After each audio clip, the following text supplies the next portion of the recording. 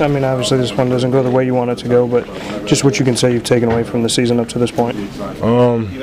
It's a lot of great teams in our conference, but now we're moving into March Madness where, it's really win or go home. You have to win 6 games in a row, to walk home with the trophy. We're going to take it one game at a time.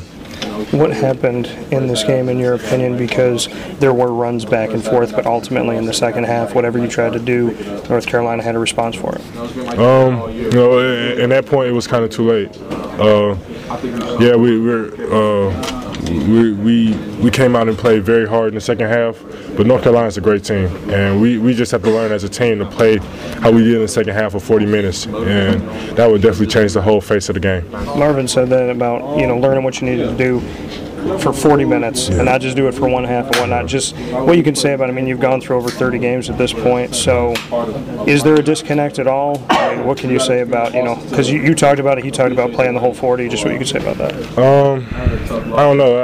I think it was a mind lapse for us. It's kind of hard for me to put my finger on it. A couple of people were hurting tonight. It's definitely not an excuse. Yeah, I'm good.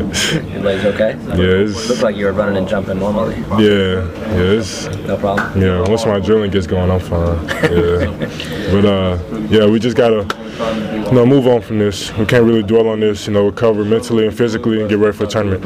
What have you learned from the season so far up to this point as you move into the NCAA tournament? All teams are great. You can't underestimate anybody. It's real. Like you have to come out and play for a whole 40 minutes in order to win. So that's what we're going to be preaching for to the next game every day, every meeting. You didn't win this one, but you look at the depth of this team moving forward, and just what you could say about the multiple weapons and multi-dimensional piece that you have as Duke moving forward into the NCAA tournament. Repeat the question. My fault. Just what you can say about being multi-dimensional and having a lot of different weapons on the team. Yeah. Like you said, we're very, very talented individuals. And as soon as we can gel together and do that for 40 minutes and not just one half, I think we can be unstoppable.